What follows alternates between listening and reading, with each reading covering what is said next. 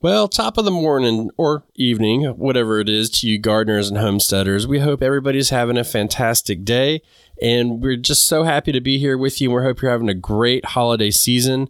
Right now, Batavia and myself are planning our gardens for next year. We're getting our seeds started, our seeds in order, getting everything going, and we want to just give this opportunity, first of all, for you guys to hear the top 5 episodes from last year. So these are the episodes that you guys listened to the most, commented, and enjoyed on. So be sure to enjoy these. I'm excited to re-listen to them myself. And also, we have a couple of announcements. One is I am starting to do seed starting date profiles for people. So if that's something you're interested in and you want, we can do a seed starting profile for you. Just email me at sandybottomhomestead@gmail.com. And the first 10 people to do it are going to get a 50% off discount.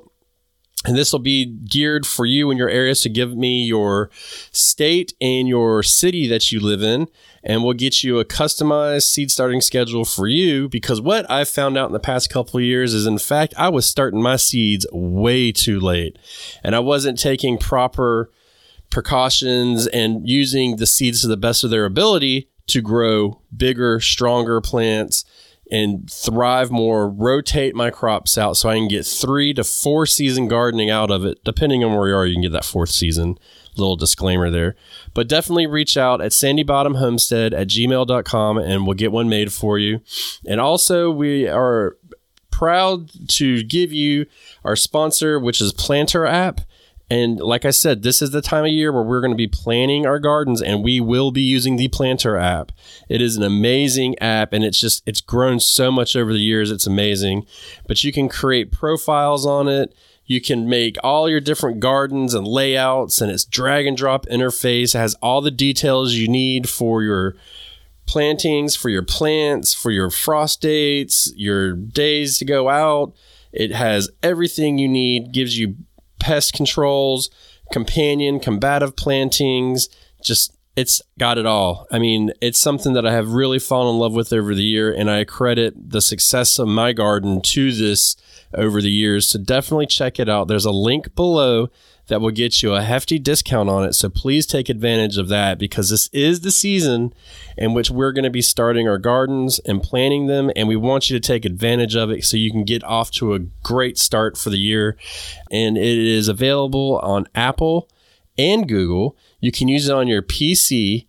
You can use it on your tablet and your phone. So anywhere you are, you can use this app. So check it out. That's the Planter app, the PLANTER app. And make sure you use the link below to get your discount. And that was a mouthful, everybody. So without further ado, we're going to play these episodes. And just know we are planning our gardens just as hard as we can, because we are ready for the new year. And also New Batavia, if you know what I'm saying. But also the next gardening season. So everybody, as you listen to this, remember, we're going to learn to grow and grow for change. If you like growing food, then you might like eating food. And if you like eating food, then you might like cooking food. Well, go check out the first season of Backyard Kitchen, available on Tubi for free. Available on all smart TVs and online. That's TUBI, all free, first season of Backyard Kitchen. So you've been on this wild ride of expanding a garden with us. You've thought about going vertical. You've thought about containers. Let's take it one final step further. Let's talk about edible landscaping. Planting food within your entire yard, but making it look pretty right here on the Backyard Gardens podcast. To have a good harvest, one must plant good seeds and must also use the right kind of fertilizer. The carrots have grown large and firm. How good they will taste. Welcome to the Backyard Gardens podcast, where we talk about all things gardening. We're your hosts, Ben and Batavia, and you can find me gardening in the country. And you'll find me gardening in the city. Get ready as we dig deep into this wonderful world of gardening, where we learn to grow and grow for change. All right, everybody, you know the deal. If you would like to support our show and help keep us on the air, please sign up for our Patreon. Link is down below. You will get 2 extra episodes a month, and one of them is our Community Gardens podcast, which is has a different feel, wouldn't you say, Batavia? It does. It's more raw, we shall say.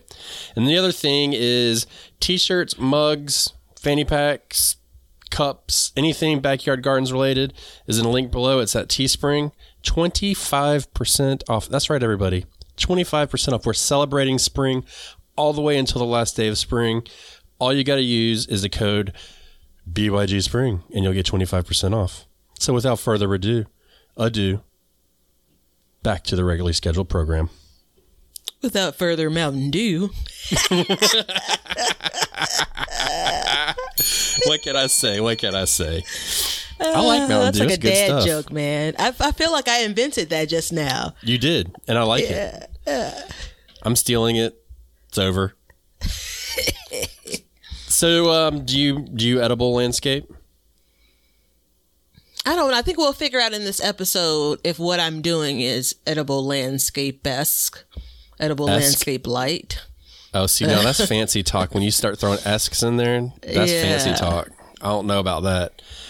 Yeah, I want to make one thing clear before we get started. This is a very serious statement. During this episode, we are in no way encouraging you to dig up your entire yard and plant food throughout it. We're doing quite the opposite. We're encouraging you to be open to the possibility of planting food within the spaces you have, within your normal landscaping that you have. Fair enough? Fair enough. I'm begrudgingly agreeing that's what we're going to be doing. I've been mulling over in my head the reason why I react to edible landscaping the way that I do. So I'm team it. What is it? What is it? Like, plug in some things. I feel like my focus has been so much, what did you call it the other day? A food factory? Like my backyard's a food factory. Yeah. I turned my front yard into a food factory, and I may be taking a step back. And so when we talk about edible landscaping, it's like, if you have this yard already, let's add something you can eat, plants that you can potentially eat, and I may be doing the reverse of it, with every year this front yard has plants that I can eat from, and maybe I'll be peppering some other things in there. I don't like to use the word eat. I like to use the word consume. Okay. There's differences. So when we say eat, the first thing that pops in my head, I'll give you one guess what the first thing that pops in my head is. How about that? Okay. What's your guess? Oh, I'm not going to guess because I don't like this train of thought at all. Like, I'm sitting here like, is he really going to tell me that? Because what that comes across as is you're telling me that you don't want me to use the word eat and instead use something else. Mm-hmm, no, what I'm saying is I don't like it because the first thing that pops into my mind, and when you're talking about gardening, is like a tomato. And that's not really, at least what I'm talking about. It's stuff you can mix into other foods, drinks, stuff like that. So that's why I say consume. But I get your point. Esque was fancy, and then here you come with the whole, let's not say eat, let's say consume. Hey, look, we're fancy in our own ways. How's that? Yeah. But what is edible landscaping? That's the question. Mm-hmm. Are you going to answer it for us now, or you want me are we going to wait? Well, our definitions might be two different ones, so we'll see if they collide just right. As long as it doesn't have eat or consume in it, I think we'll be okay. Yeah. You know what I'm going to do? I'm actually going to get a technical... Which is technical, the first thing that pops up under Mr. Google? Is that the technical definition? Yeah, I'm asking the doctor. What is edible landscaping called? Oh, never mind. I don't know how to say that word. So basically what it is, it's planting food within your existing yard without, like Batavia said, a food factory, without having like tomato cages and crazy trellises. It's a lower maintenance, dual purpose, consumable food in your garden. So a lot of people, and this is one of the rare episodes where we'll go into the front yard. A lot of people's front yards are, more decorative, curb appeal type stuff. And then your backyard's typically, I know, Batavia, typically your food factory. So within, if you get, let's say the average house will have like a bunch of evergreens and stuff like that, nothing like above and beyond, but there's things that we can plant and squeeze in certain areas that can be disguised as food, but also be beautiful. And the benefit of it is most of these that we will recommend, or just in general that fall into this category, are a perennial type plant. So they will feed you for years and you plant them once. Yeah, the way that I had to, we actually did an episode on edible landscaping like 2 years ago, like in 2020, and it never made it out of the editing room and into the public. So since then, I've really kind of gone back and forth with what it means to me, like what I feel edible landscaping is. And so I have two versions of it. First, it's incorporating is the word, right? Incorporating. That's a good word, man. Good word. Yeah, no, right? Somebody hit a bell. Incorporating, vegetable plants, edible flowers, herbs, incorporating these things into your landscape, into your home, your area where you're growing things. And it could be anything, right? And then what it's not, when I think about, and for this episode, let's talk about what we'll call traditional gardening, traditional vegetable gardening, your traditional backyard garden. I think containers, I think, rows, depending on how big your property is. I think raised beds. I think very intentional, growing for the purpose of, this is me playing nice, consuming, right? Growing for the purpose of consumption, right? And that's not what an edible landscape is. So I have to always go over both of those pieces, like defining what I believe it is and then defining what I believe it isn't, to reconcile it in my mind. So that's why I'll pause here and there, because I'm going back through that exercise. So first thing, I know what I need to title this show, but I really want to title it Next Level Vocabulary Show. Because we're on fire with our vocabulary today. Oh, wait. Protege. That's the word you looked up and you said you didn't want to say. I knew it. Yeah. I could see it in your face. I didn't want to say it. I was like, I don't know how to say that. So yeah, it looks like when I was looking it up.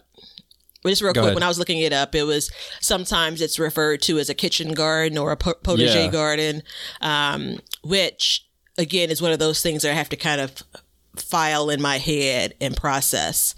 I feel like edible landscaping basically just sums it up really well. So we're just going to stick with that for the show.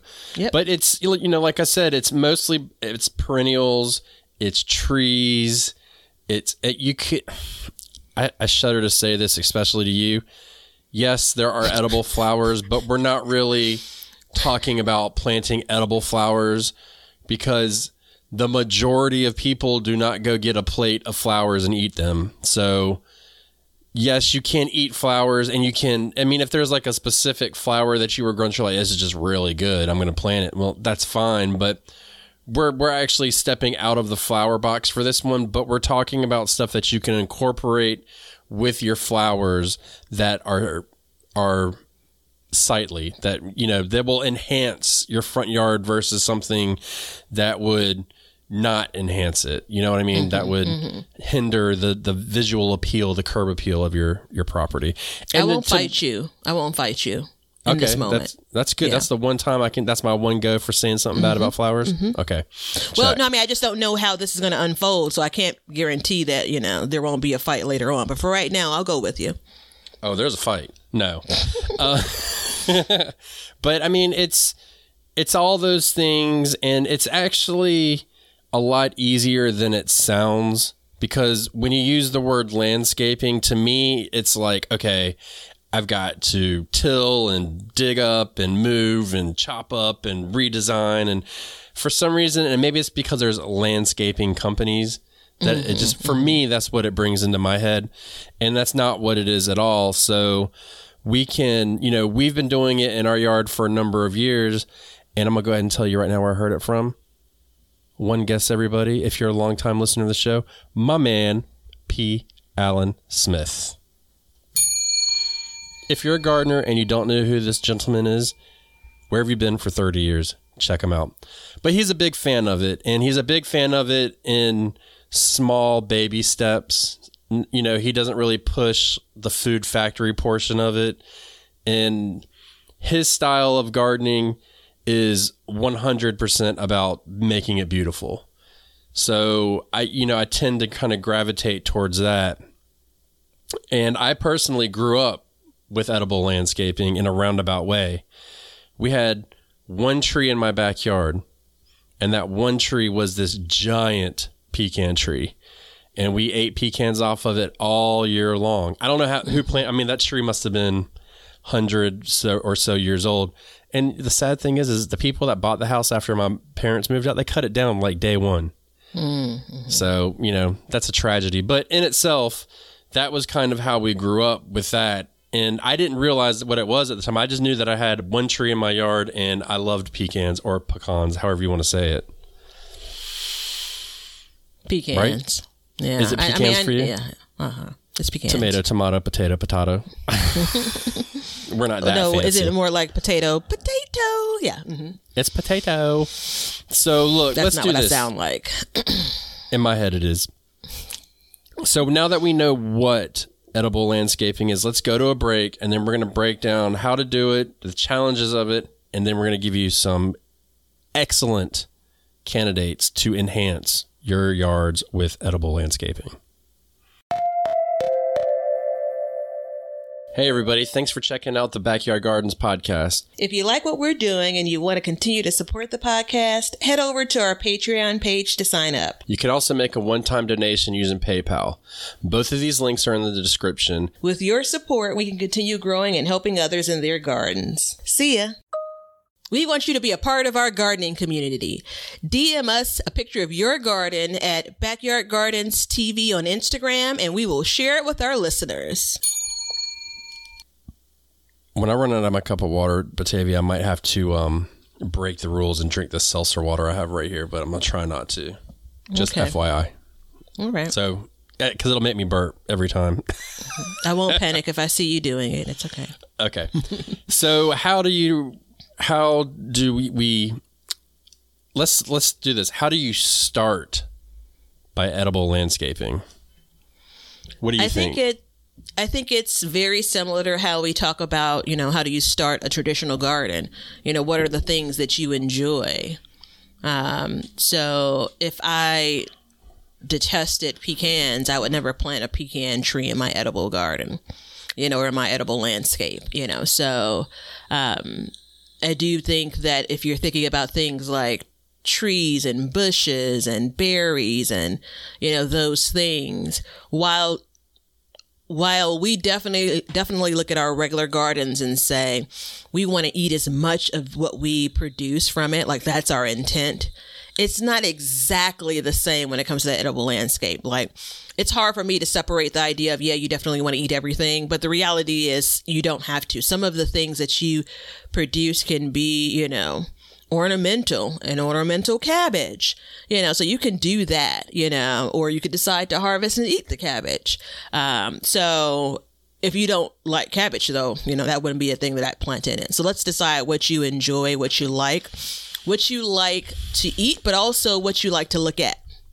Yeah, I agree with that. But one thing that I think, that I need to be clear about is I think that was a trick question. Because there's of course, I mean, they almost always are. No, it's a two-parter because that's exactly right. But I think at the same time, when you do this, it's really important that you walk through your area and see where you can put stuff as well. Because that's going to help you, when you're starting your food factory garden, it's like, okay, I want my tomatoes to go here. I want my peppers to go here. My beans will go here. Blah, blah, blah. But when you're trying to fit stuff into your already existing landscape or, something like that, you might like, for instance, you might like okra. And you may be like, well, let me put an okra there. It gets nice and big, but is that really going to fit into that design of it? Because the only complicated part about this, and this is I'll say it, is the design portion. But this is the fun part of it too. You know what I mean? There's different elements that you can use in order to enhance these areas. So I agree with what you said, but I also think you need to look and see where you can fit stuff in as well. Yeah. You know, do you need a ground cover? Do you need a bush? That kind of thing. Because a lot of times when you edible landscape, the food portion, the consumable product portion, whatever term we're going to stick with for the show, which is obviously going to be both, is the byproduct. Versus the other way around where the actual shape of the plant is the byproduct. Does that make sense? Yeah. Yeah. Well, I mean, it definitely makes sense. I think if you have an existing growing space, like if you already have things in your yard, right? But if you're starting with a blank slate, you could be planting out, ornamental things as often as you plant out things that can be edible, Yeah. And this is going to be one of those episodes where there really isn't a real right or wrong. There's no hard right or hard wrong. So I won't say that I disagree with you, and you should not say that you disagree with me, because that's just not wise. It's just a different view of it, So yeah. I think that perennials are winners for edible landscaping, but I don't think that it's a requirement, No, I think it lends itself to it a little bit better. And maybe it's just because of my experience with it, like for instance, I've got now I've got 3 fruit trees in my yard. And I also have a bunch of 6 blueberry bushes. And those were planted to kind of form a hedge. Now, they're not really going to form a hedge, but they will get bigger and bushier, and they will block out some areas that we don't really want to look at. Or what we're really using it for is to define our space. So that's the main goal of it. But then the second goal is like, hey, we're going to get some blueberries, Are we going to get enough to make jelly off of it? No. But my son can go out and pick his blueberries and put them in his cereal for the month of May and June. We can put them in, we can make muffins and put them in, or pancakes or something. So there's that that aspect to it. That's such a great example. Bell-worthy example of how you can look at something and say, I could grow blueberries in my backyard, and that doesn't turn it into an edible landscape. But if I grow it along the fence in my front yard for the purpose of creating a little bit of privacy and or shade, creating this aesthetic that looks like a hedge, right? That now I'm in the realm of this being more edible landscape-esque. I'm sorry, I had to do it a second time. But that's exactly right. So the benefit is we do get blueberries, but that not is the purpose of it. Now, if we do a second row of blueberries, maybe we are talking a different story, but we're not planning on doing that yet. We've toyed with it, but just stuff like that. My mom, she did blackberries in her front yard, and she had the difference is, though, she used a trellis that was more decorative than functional, I guess is the term. Because, my trellises that I build are not necessarily decorative. The cattle panel trellis is pretty, but other than that, it's not like a fancy trellis. It's usually some wire, the concrete grids or something that you put in. So, but when you do it in an edible landscape, then you can use a more decorative, which is going to cost you more money. But it's that, Now, I don't know how I feel about that. Sometimes I feel I like trellising flowers, so there's that.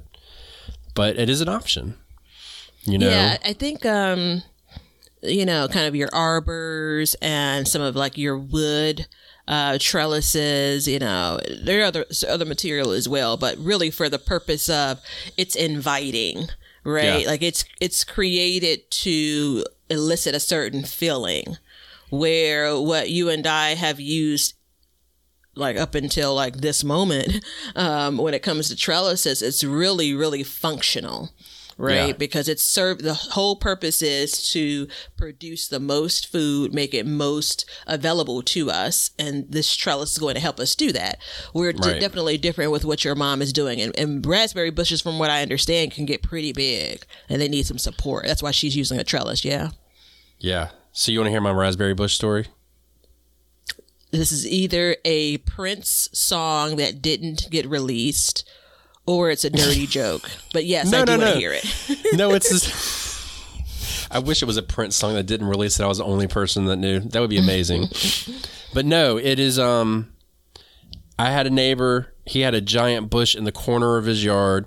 He, he wasn't a gardener at all. He did have like 18 chickens and 2 goats, but that was a different story. But in this corner, he had this giant blueberry bush, and it was pretty, but it filled up the corner, rounded out the bed just right. Did I say blueberry? I meant raspberry. And I remember going over there one time and trying to, I noticed that there were birds and didn't know what it was, and I walked up to him, I was like, oh, that's a raspberry bush. And it was probably 5 feet high and maybe 5-6 feet wide, that big. And it was just something that he had there. Didn't even really care that there were raspberries, but I benefited from it because I'd go over and pick them until I saw him spraying it with poison because it got taken over by poison ivy. But he said that while he was doing it, I was like, why are you doing that? And he told me, and he's like, man, I don't care. He's like, look all around the yard. There was raspberry growing everywhere from the birds eating it and pooping it out and stuff. But it was one of those first times that I had really seen something that made an impact on me like that, where I was like, okay, I like the way it looked just before I even got there. And then I got there and I saw that it was raspberries. It's like a win-win situation. And in that specific situation, one bush will give you a lot of raspberries, enough to make jelly. So there was that, but it was old, So that's, that was another option that we have. I don't even know how the raspberry plant got there, but I know it got there. I'm guessing the previous owner planted it there. No, he had the house when he owned it. So I don't know if it was like a wild raspberry or what it was. Like he was when it was built, he was the first one that lived there. And maybe he did put it there. I don't know. I never had the conversation with him, so I should take that back. But it was one of those good situations where you could actually see the functional portion of it growing. You know what I mean? So that's where it's like... So go back to that guy, though. But he liked it just because it was a bush. He didn't care. He told me, he's like, I don't give a damn about the raspberries. Yeah. I'm like, you crazy, because I love the raspberries. So, and that was a big bush, and I like the big bushes and stuff. It makes sense to me to utilize those plants as an edible landscape material. And I think that kind of going back to the note of, maybe it's if you're able to consume something from it, it's a benefit, it's a bonus, but it may not be, the prime reason. You think about some of the other things we plant, especially for me, there's this whole level of protecting it. So I don't have blueberries out in the open because I know birds and other things would eat them, right? So if it's a part of my food factory, then, I'm going to take some measures, right? Whereas if it's a part of my edible landscape, maybe I'm okay with the birds coming in, chomping away and moving about. Well, not only are you going to take some measures to protect it if it's in your food factory, but also those measures could very well be something you would not want into your front yard or somewhere where it's visible by the public, covering it with netting and stuff like. I mean, you can get netting that is kind of disguised, but it's just easier in my mind to, it's like last year we planted, we didn't get any rain for the whole month of May. And so while we were waiting on our blueberries to come in, and they were just drying up, and the birds were crushing them. But there was nothing we could do, so we just let them have them. But otherwise, we just go out there every day and, pick whatever's on there and kind of get them before the birds do. So there is that option. But I would say, if you're talking about how to edible landscape, and, if we go back to plant selection, I would try and stay away from like massively fruiting, like big fruits like watermelons and, anything that really needs to be staked. Tomatoes, I would not really recommend. I mean, you could probably do it. I just would not recommend it. Yeah, I think that there's some things that vine that could be beautiful in any landscape, including an edible landscape. I think the idea that if it then produces some large fruit, that's when it kind of, you're kind of back to, a food garden, right? I think that similar to there's some flowers that are absolutely a part of, some landscape, and it's beautiful. And they take measures to make sure they're trellis. But again, it's oftentimes on this beautiful trellis, right? And there is some, it's manicured, there's definitely some maintenance there, but it's to have this certain look.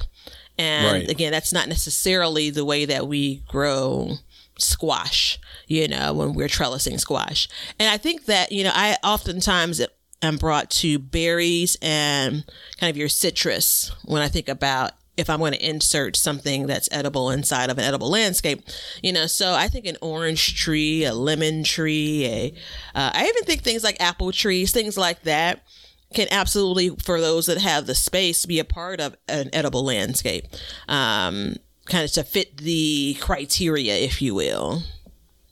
I was at I shot a music video a couple of years ago, and we were at the house, and in the front yard, they had one tree, and that one tree was a really big pear tree. Mm-hmm. And dude, there was pears all over the ground. And I remember I walked out, there's about 3:00 in the morning, and I was tired and hungry, and I sat, and I walked out, and I reached up, and I just grabbed 2 pears and sat down and ate them.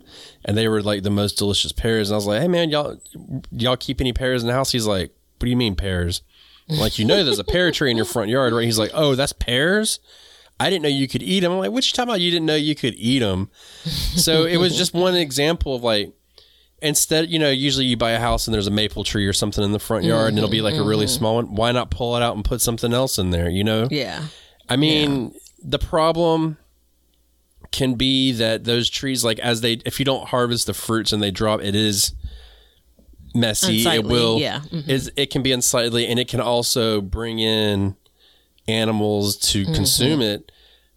But it's an apple. How hard is it to go out and pick up some apples? I would rather pick up apples than leaves. But I think here. But I think that the point that you bring up, though, is kind of the maintenance element, So let's consider how big this bush or this tree is going to get, this thing that I'm planting. Yeah. Especially if it's perennials, because as we've seen, most all perennials, year over year, they'll get bigger. At some point, they'll top out, But you look up, and as you think about, kind of my number one was determine what you like to look at, determine what you may like to eat. If it's something that's going to be edible, that's how you start. And your kind of first step was, let's walk your yard, let's walk your space and see kind of where you have room to put things. And with that, it's where you have room to put things and considering what they'll be like from the point of planting versus what they'll be like once they're mature. And then you fold in the part about, if it's going to produce something, that's going to drop, whether it's leaves or whether it's actually some fruit. How does that affect the look and the design you're going for? Is that going to introduce more maintenance or more work than you really want? Yeah. And it's like, do you need a ground cover? Because there's stuff you can use for ground covers. Do you need a bush? Do you need a flower? There's some stuff that flowers. So there's a lot of different options. And it's about, if you move into a house and you already have a front, usually you have like a front foundation planting, and you'll have what are called anchor bushes. They're the big bushes in the back, and they're nice and developed and, whatever. It's not about pulling those out. It's about incorporating them with them. Yeah. So maybe maybe you've moved in somewhere and they've got some nice boxwoods.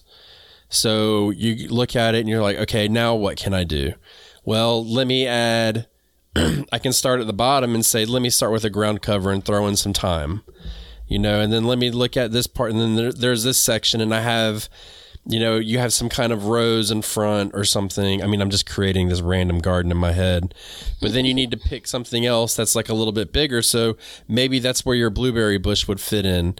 It gives you a different contrast color with the leaves. It can form a different shape. So you can do, you can add those kinds of things as well.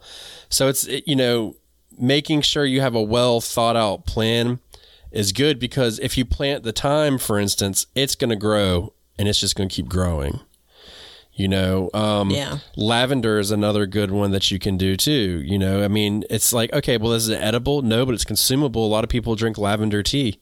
A lot of people use the lavender to make sachets to put into their drawers and their chest of drawers, not their underwears. In North Carolina, we call them drawers. So, there's all these different ways you can use lavender. So it's about, or if you think, this may be the time where we kind of swear off mint and we talk about containing mint. This could be the time where you have space where you want something to get big and bushy and to spread year over year. Right. Exactly. And, I would do that with caution, but yeah.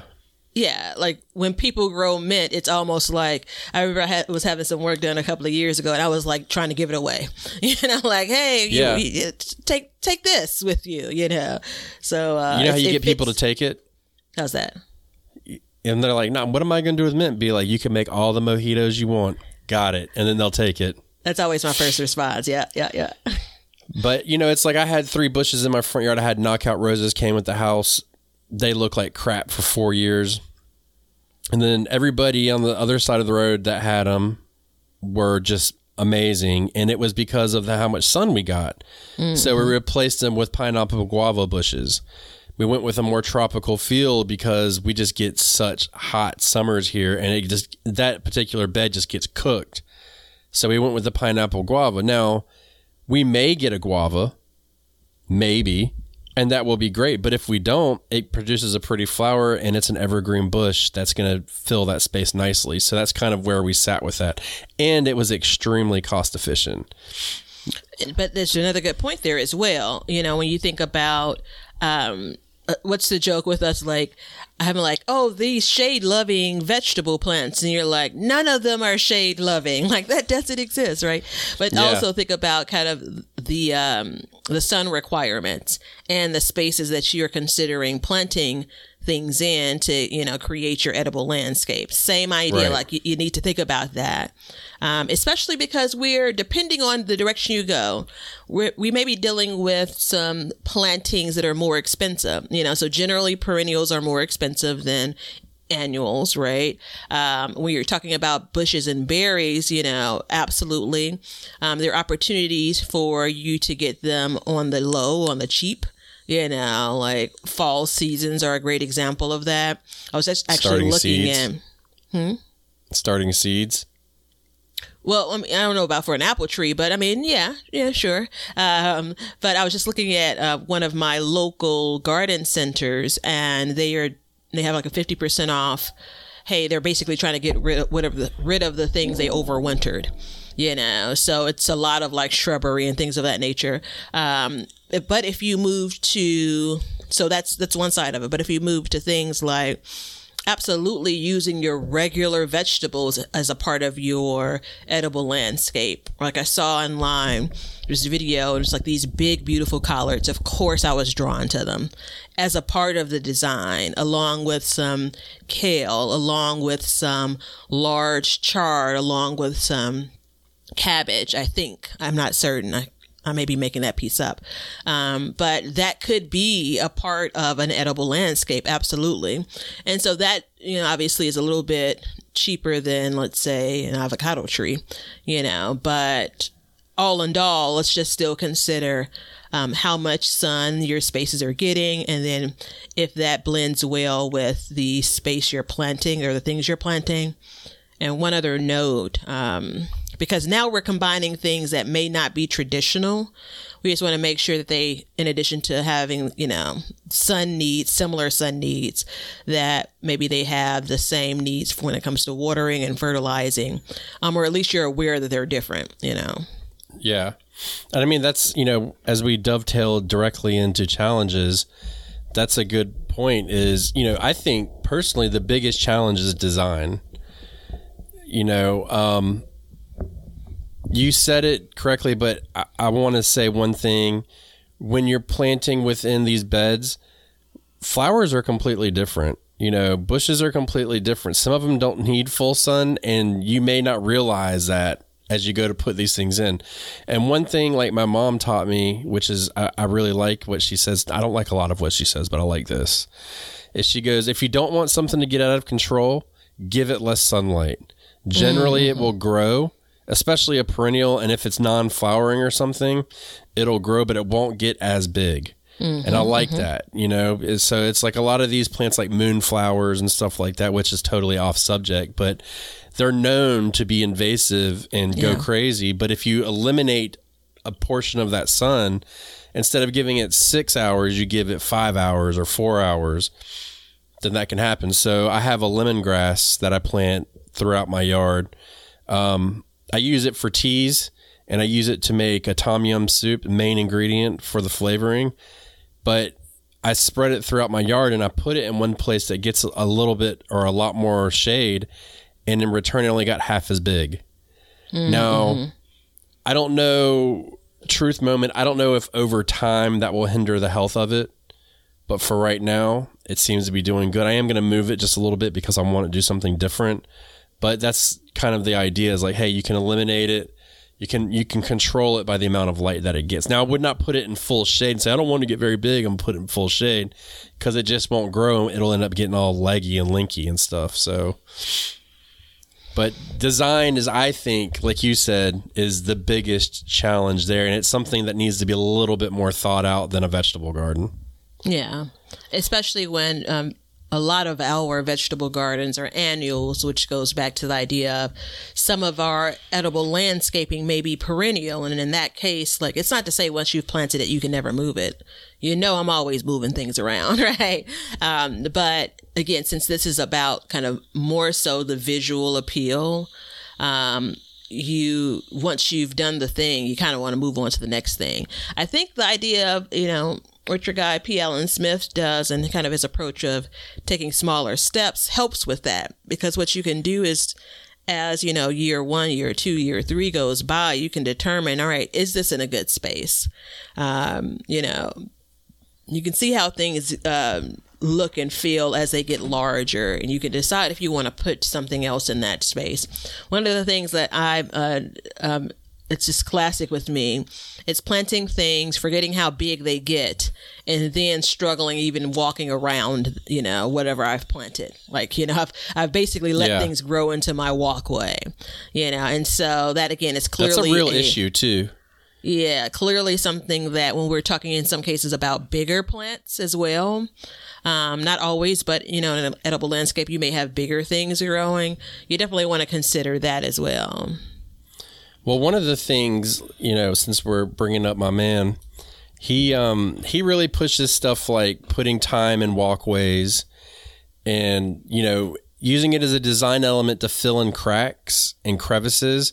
But then when you walk on it, it's really, it can take you walking on it. It's resilient, but then it releases that scent as well. It activates another one of the senses, which is something that really I've been trying to do in my garden, is activate more senses. And, you know, smell is something that I would really like to have more of, which is why I'm doing a jasmine arch. But that's another one. And then, you know, how much time are you going to use? I mean, really, you know, so grow it somewhere where it doesn't matter and cut it when you need it and walk away. You know, it's perennial. It comes back. I've had it come back when it got below 0. No issues. I mean, it's just kind of one of those things. You know, I use rosemary as a bush, you know, and I mean, that's a great one because it, in my area, it'll keep growing and get bigger and bigger. It's a very slow growing plant, but how much rosemary am I going to use? Yeah. I don't use much. You know what I mean? Like, I don't come across a lot of recipes that require rosemary. But it's a unique look.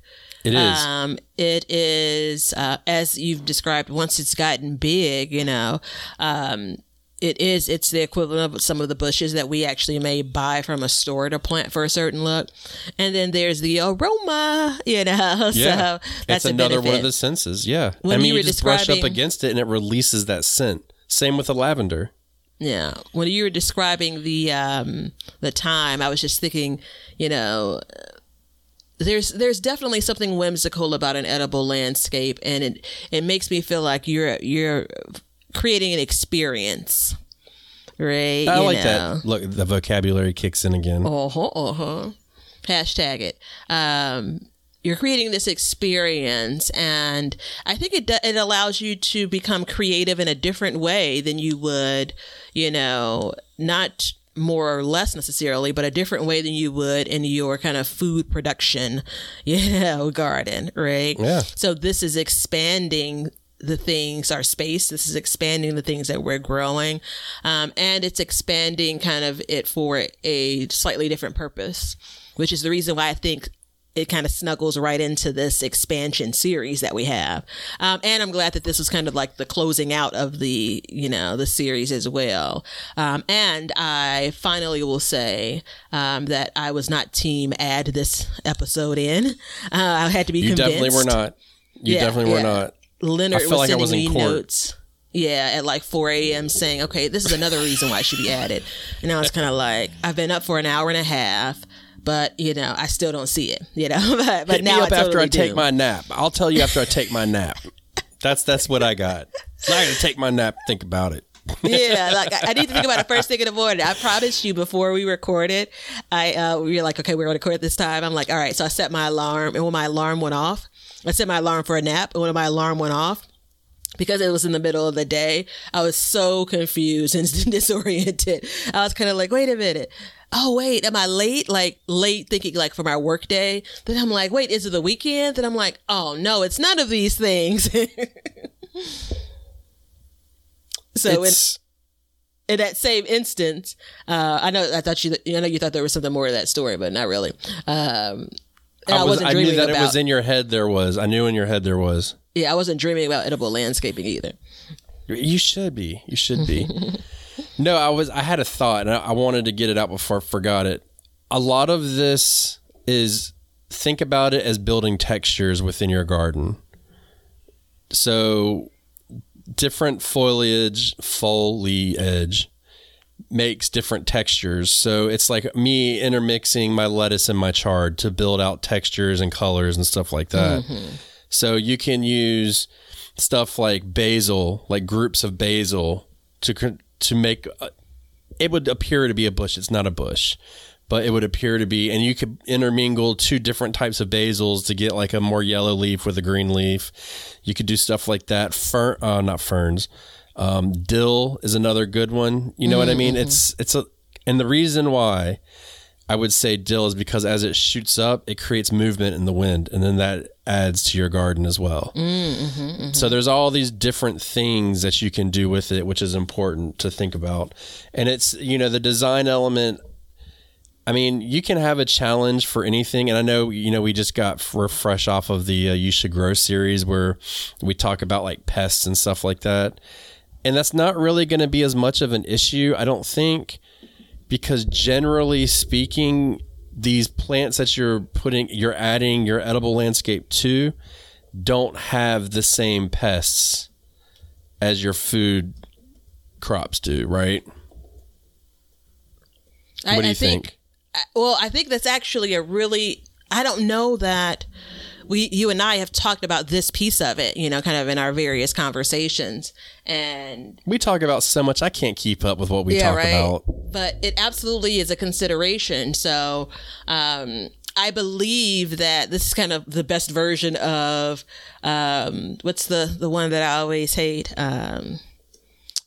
Kind of companion planting, kind of like, so a part of this is you're not planting things in the same way that you would in your food garden. Like you're not necessarily planting things together in that same way. So you may be tricking some of the pests.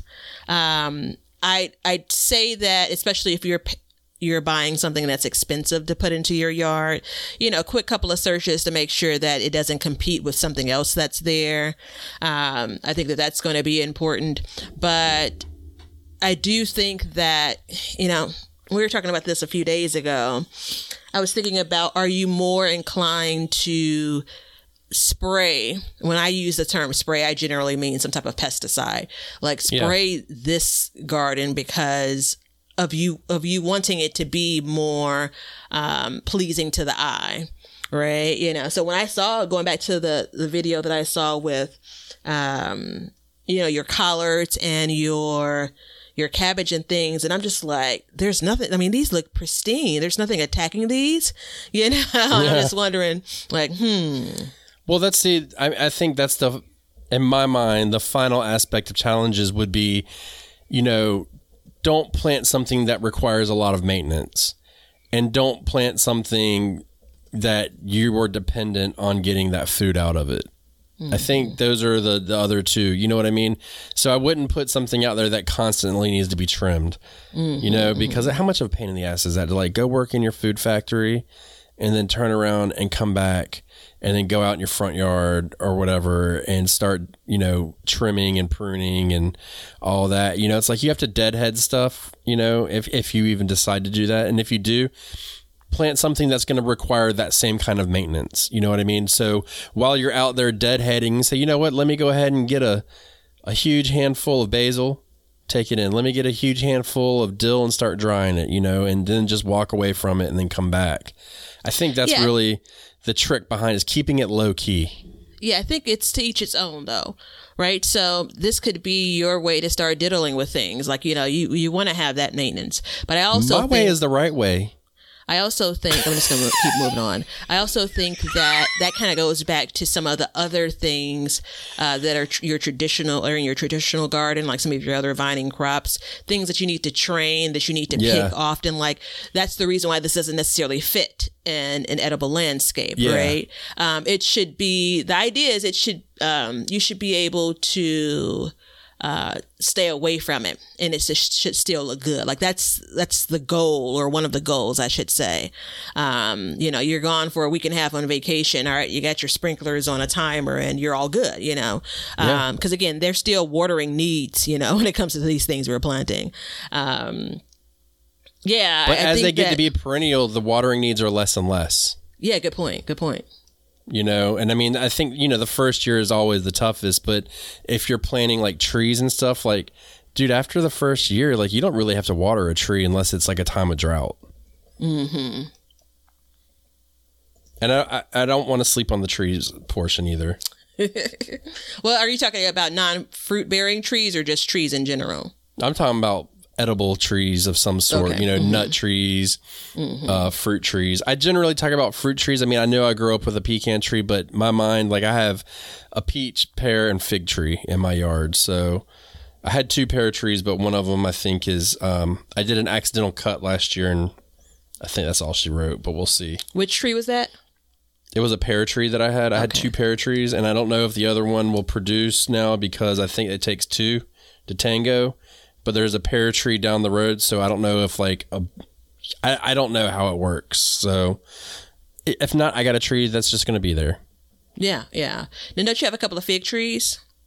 I have a fig tree. Okay. Mm-hmm. Yeah, we put in a brown turkey fig we got last year, and I put in a peach tree. So the peach tree is in the front yard. It separates the common area from my yard, and then the fig tree is in the back or in the side yard, where it can create some shade for the blueberry plants in the late afternoon. And then the blueberry plants are right next to that, obviously. So, and then we have strawberries as ground cover in one area, which are looking rough this year. I gotta mess with those. I gotta figure that out. Which one again? My strawberries. Okay, yeah. It's such a sad story. I'm actually on the fence. I may give strawberries another go. But strawberries we've not moved on to. I'm ready to move on to the candidates. So I'm getting excited about them. I'm sorry. Yeah. Well, let's do this. Let's take a break and then we'll come back with the recipe of the day. Ben, what question do we get asked the most? I would have to say it's probably more something like, what are the products we use in our gardens the most? Ding, ding, ding, ding. That's the correct answer. Hey, there's an Amazon link below. When you get over to the Amazon store, know that you're going to be supporting the podcast, but all of the products both Batavia and I have used in our gardens. We want to see you all over on YouTube, so check us out at Backyard Gardens TV to watch our podcasts and other gardening videos.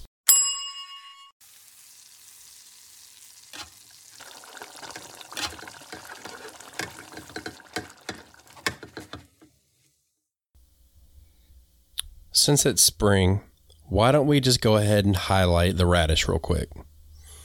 So This is a recipe that I did not create, for the record, but it's basically, I would say it's a side dish unless you eat a lot of it, which is okay. It's quick. It's 15 minutes to make it, 20 minutes tops. So we're going to use Greek yogurt, lemons, lemon juice, olive oil, and then I would say, it depends on if you're growing your radishes, which we're going to assume you are. And depending on how big they are, if they're about maybe a quarter size, I would say maybe 15 or 20 of them, which, as you know, is less than a square foot. Half a teaspoon of cumin, half a teaspoon of coriander, dried chili flakes, and dill, and then mint. Okay. So you're going to chop up the radishes. You're going to coat them in olive oil, and then the spices, which would be the coriander, the chili, and the cumin. And then you're going to roast them for probably, I would say, 10 to 15 minutes in the oven at 425. And then you're going to mix the lemon and the yogurt and the dill together. So you could even get like a pre-made like yogurt dill dip and use it if you wanted to. Mix that up and then take out the radishes, put it on top, and then slice up the mint and put it on as a garnish just to kind of give it a little bit extra flavor. And I would, because I'm addicted to salt, I would put a little bit of salt on it as well. It just gives it that nice bite, you know what I mean? But it's pretty simple. Yeah, I like the I thought we were gonna dip the roasted radishes in the sauce, which you obviously can do. But I like the idea of drizzling it. I like a sauce in general. So creamy anything is most times good. Although I made a really bad creamy like cilantro dressing, like salad dressing. Well, if you would put it on a bed of yogurt is what you would do, and then serve it with a spoon. Okay. That's how you would do it, technically. Okay. But you could use it as a sauce too. I mean, hell, I don't care how you use it. Just use it. Yeah, I thought you were saying drizzle it on No. But yeah, all of that, you know. All of that is delicious. Yeah, because now what you have in my mind is, I thought you were going to say a bed of lettuce, which I think still works. I think it does too. I'm a big fan of roasted anything as a part of a salad. So yeah, that's way to bring in I mean, you should be pulling those radishes out like right now, you know, from your garden. Like it's starting to get warmer. So I'm digging it. I got to plant. I got one more round of radishes to put in, and then I'm done for the year. Into the fall, or are you not doing them in the fall? Oh, of course I'm doing them in the fall. Right. I meant for the season. Okay. So let's go through some candidates real quick. Let's do our top 5 each. Oh, geez, Louise. I'm going deep. Okay. Well, why don't you kick it off as I write down my top 5? Let's take it down to 3 just to make it a little quicker. So you can lump fruit trees in. I think they're a great addition. They are typically not giant trees, okay? And they may get giant, but not in your lifetime. So, you know, it'll be the next person's problem. But you'll get a lot of fruit off of them. Some stuff like peach trees, for example, they actually have a limited lifespan. So there's that as well. So if you can try that for a couple of years, then you could switch it out. You could do something like that. Basil, again, any kind of herb you could use, but basil is another one that I would really take advantage of. The only thing with that is as it starts to bolt, you just got to make sure you trim the flowers off. And if you keep them trimmed, you know, every, you know, once a week or, you know, even once every 2 weeks, go out and just trim them. They'll be bushier and bushier, and then you'll get a bigger plant. So I think that's another good one. And then I'm a big fan of blueberry bushes because they grow well in my area. I like blueberries. I like the look of them. They're not as full as they could be here, but that may be my doing because I've not trimmed them a single time. So this year, my plan is my older ones. I did them in 2. I planted 3, and then I came back a year or 2 later, then planted 3 more. So the original 3, I'll probably go out and trim this year after I get my berries and see if that will help them bush out, and it should, because of the way the plant works. You cut it, it'll shoot the energy up, and then the energy will stop, and it'll come back, and it'll cause it to back bud and bush back out. So I'll probably be doing that as well. Okay. Those are my top 3s. Alrighty. So I'm just going to agree with you on fruit trees and agree with you on herbs. You named basil. I think any kind of larger kind of herb that can get to kind of your knee or waist, I think those are good candidates. I'm going to go with, for my 3, sunflowers in an organized way, right? So there are so many varieties of sunflowers. And for the record, well, 2 records. 1, I'm not afraid of everything. But sunflowers, while I love them, freak me out a little bit. Why? Like the head of the sunflower when it starts to produce the seed. Yeah. Kind of that look of it, it weirds me out. But I still think they are amazing flowers. And obviously I harvest, I'm still eating sunflowers from the plants I grew last year. But there are a bunch of varieties that maybe don't get kind of huge and droopy. There are a bunch of varieties that, put on multiple heads. And there's nothing I love more in a sunflower than one that puts on multiple, flower heads. Yeah. Different colors, different heights, and all of that. So I think you can get really creative with that. I'm going to go with, I know what you're thinking. As much trouble as I have with them, the brassicas, right? So you see them in the stores. Ornamental cabbage is absolutely a thing. But I do believe, especially when you're looking at some fall plantings, I think that can add some texture, some appeal to your garden. Maybe for those, there's less pest worry than there may be for some others. I think lettuce heads and lettuce is absolutely for kind of your smaller space, your borders and things. So I'm putting all of that under the leafy greens. I am going to, for the sake of sacrificing the fruit it produces, I'm going to say strawberries again as a border. Because those plants can get tall. At some point they have flowers and then ultimately berries. So I'm going to go with those as my top 3 since you took some of the better ones. Yeah. The only one I don't like that you said was the head lettuce. And the only reason why is because once you harvest the head, you're kind of left with scraps. Yeah, I do think so. But this is the part where we kind of differ in the leave it there forever versus. I like the way that you're bringing this up at the end because you know we're going to have to cut it. So go ahead. Yeah. So this speaks to my desire to change a design, right? To pull things out, to replace things. And so you're at a very good point where it's not going to stay there and look good for the entire year, so, and it's not going to necessarily produce heads the entire year, depending on where you live. And a lot of our spaces get warm enough for those lettuce heads not to produce. So I do think you can consider that, but it doesn't mean that you can't swap something else in for that space. Yeah, I just think that, our choices show how we feel about edible landscaping and what our plans would be. Mine is a more low maintenance, everlasting, and yours is a really like a here and now, very literal choice. But I will say this, the sunflowers is one of the most important choices you could pick because... And I honestly, I was like, damn, I got that answer wrong. Like, I failed the test. You know what I mean? It was like the bonus question you didn't get right. But if you think about the nutrition that's included in sunflowers and the fact that everybody grows sunflowers everywhere, I mean, what gardener doesn't really like sunflowers? I know there's somebody out there. Please don't send us hate mail. You can feel free to tell us you don't like them, but just don't make it hateful. I understand that a lot of people grow them, and the amount of protein and healthy fats that are built into that flower make it an excellent candidate, because not only are you getting the food, but you're also getting the seed for next year too. Yep, seed for next year. And it's a major impact on your garden. Absolutely. I think that I grew them very late in my garden life.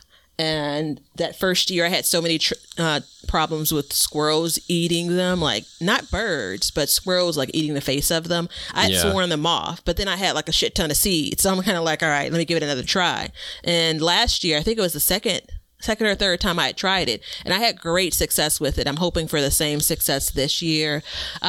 and so that is something to consider. Like, so some of these things will, animals that come in to enjoy them turn it into an unsightly thing. So consider that, and sometimes you don't know what's going to come into your area until you plant it there. Which I think the everlasting description that you gave of yours, I kind of felt like I don't often feel less than, but I felt a little less than, like everlasting. I just wanted to wrap myself up in it. Like, yeah. Well, one thing, in all seriousness, as you know, in the last 3 minutes we were talking, one thing really rung true to me about this is a good opportunity to play with varieties and really experiment with other types of vegetables or other varieties of your favorite vegetable, like head lettuce, different varieties of sunflowers. And you've got white sunflowers, yellow sunflowers, red sunflowers, giant sunflowers, bushing sunflowers. You got all kinds of stuff you can do. Different varieties of basil, right? Basil, yeah. I mean, it's like I said, you can grow, like last year I did a Thai basil and then just your regular basil. And the Thai basil had smaller, thinner yellowish leaves, and then the regular basil was what we were all used to, the green. And when you put them together, it was very contrasting and it was very pretty. And as they grew into each other, a purple basil. It was nice. I have a friend that's grown a chocolate basil. Yeah, or maybe was it a chocolate mint? And I mean, let's just we can hone in on the difference of like dills, for instance. You've got your mammoth dill, you've got your small dill, you've got your fern leaf dill, you've got all these different options. Yeah. And generally speaking, I don't know about you, but sometimes when you're like, look, I want to grow basil, I just need a pack of basil seeds. Doesn't matter what it is, you just know that you need to grow that basil. So it's an interesting thought, but I mean, this is really a time where it will shine, the different varieties, so test them out. And I don't want to wrap up before we say kind of the growing medium. It's what you decided it to be, right? So it could be directly in ground, as a lot of the things we talk about, when you think about your typical landscape is. You can have borders, like actual materials borders. This could be some of the space could be, these plants could be in raised beds. Again, not like your 10-foot tall raised bed. No, really, not like your couple of your 1 foot raised bed, not necessarily that, but it could absolutely, and this is the part that I wanted to make sure that we got out, was vertical gardening still applies, but more specifically, it can absolutely be an edible landscape using containers. It can absolutely be incorporated into your design. Yeah, I just cracked that seltzer water. Yeah. Took me a second to realize that. Yeah. So that's my last word. Seltzer water, it got me. No, it's that's a very good point. And I think a lot of times you're going to be putting stuff inside of an in-ground bed. But you can make little raised beds, step-up beds inside of that raised bed, inside of an in-ground bed too. Coming soon in Ben's front yard garden. That is actually my plan for this year, is to do that. Yeah. A listener sent me some borage seeds. So I'm going to try that in my front yard this year as well. I think it might fit my design. We'll see. But yeah, there you go, people. You've got it. You've got all you need to know about expanding your garden, from the beginning of things to consider to vertical gardening, container gardening, and now edible landscaping or pottage or porridge or whatever it was. Potager. Look, we're both, we're both pronouncing it wrong, right? That's the funniest part. Sure. I'm sure. And I'm okay with that. I'm totally okay with pronouncing things wrong. I'm actually known for that in my family. But everybody, thank you so much. Expand your gardens if you want. If not, come see ours. We'd like to have you here. Thank you for listening to us. Check out all our links below. Everybody have a good, beautiful day. Enjoy spring. Get your hands and stick them in the ground and get all the dirt you can under your nails, because that is your trophy for your garden. And remember, learn to grow and grow for change. All I got to see you. We hope you enjoyed today's show. Please follow us on YouTube at Backyard Gardens TV, Instagram at Backyard Gardens TV, over on our website, backyardgardenstv.com. And then we have Patreon at Backyard Gardens. And don't forget to check out our links below to help the show. Thank you so much for joining us as we learn to grow and grow for change. Cut. Now you know why people feel like celebrating at harvest time. All over the world, people have feasting and good times when the crops have been gathered in. Hey, everybody. Thanks for checking out the Backyard Gardens podcast. If you like what we're doing and you want to continue to support the podcast, head over to our Patreon page to sign up. You can also make a one-time donation using PayPal. Both of these links are in the description. With your support, we can continue growing and helping others in their gardens. See ya! If you guys want some Backyard Gardens gear, go to the link below and check out our t-shirts, mugs, pint glasses, and other gear. All purchases go towards helping to support the show, so thank you so much in advance, and we hope you enjoy. We want everybody to have a garden, and we're going to give you a chance to win free seeds every month. Head over to backyardgardenstv.com and enter your email address to be entered in all of our giveaways. Good luck! We want you to be a part of our gardening community. DM us a picture of your garden at Backyard Gardens TV on Instagram, and we will share it with our listeners.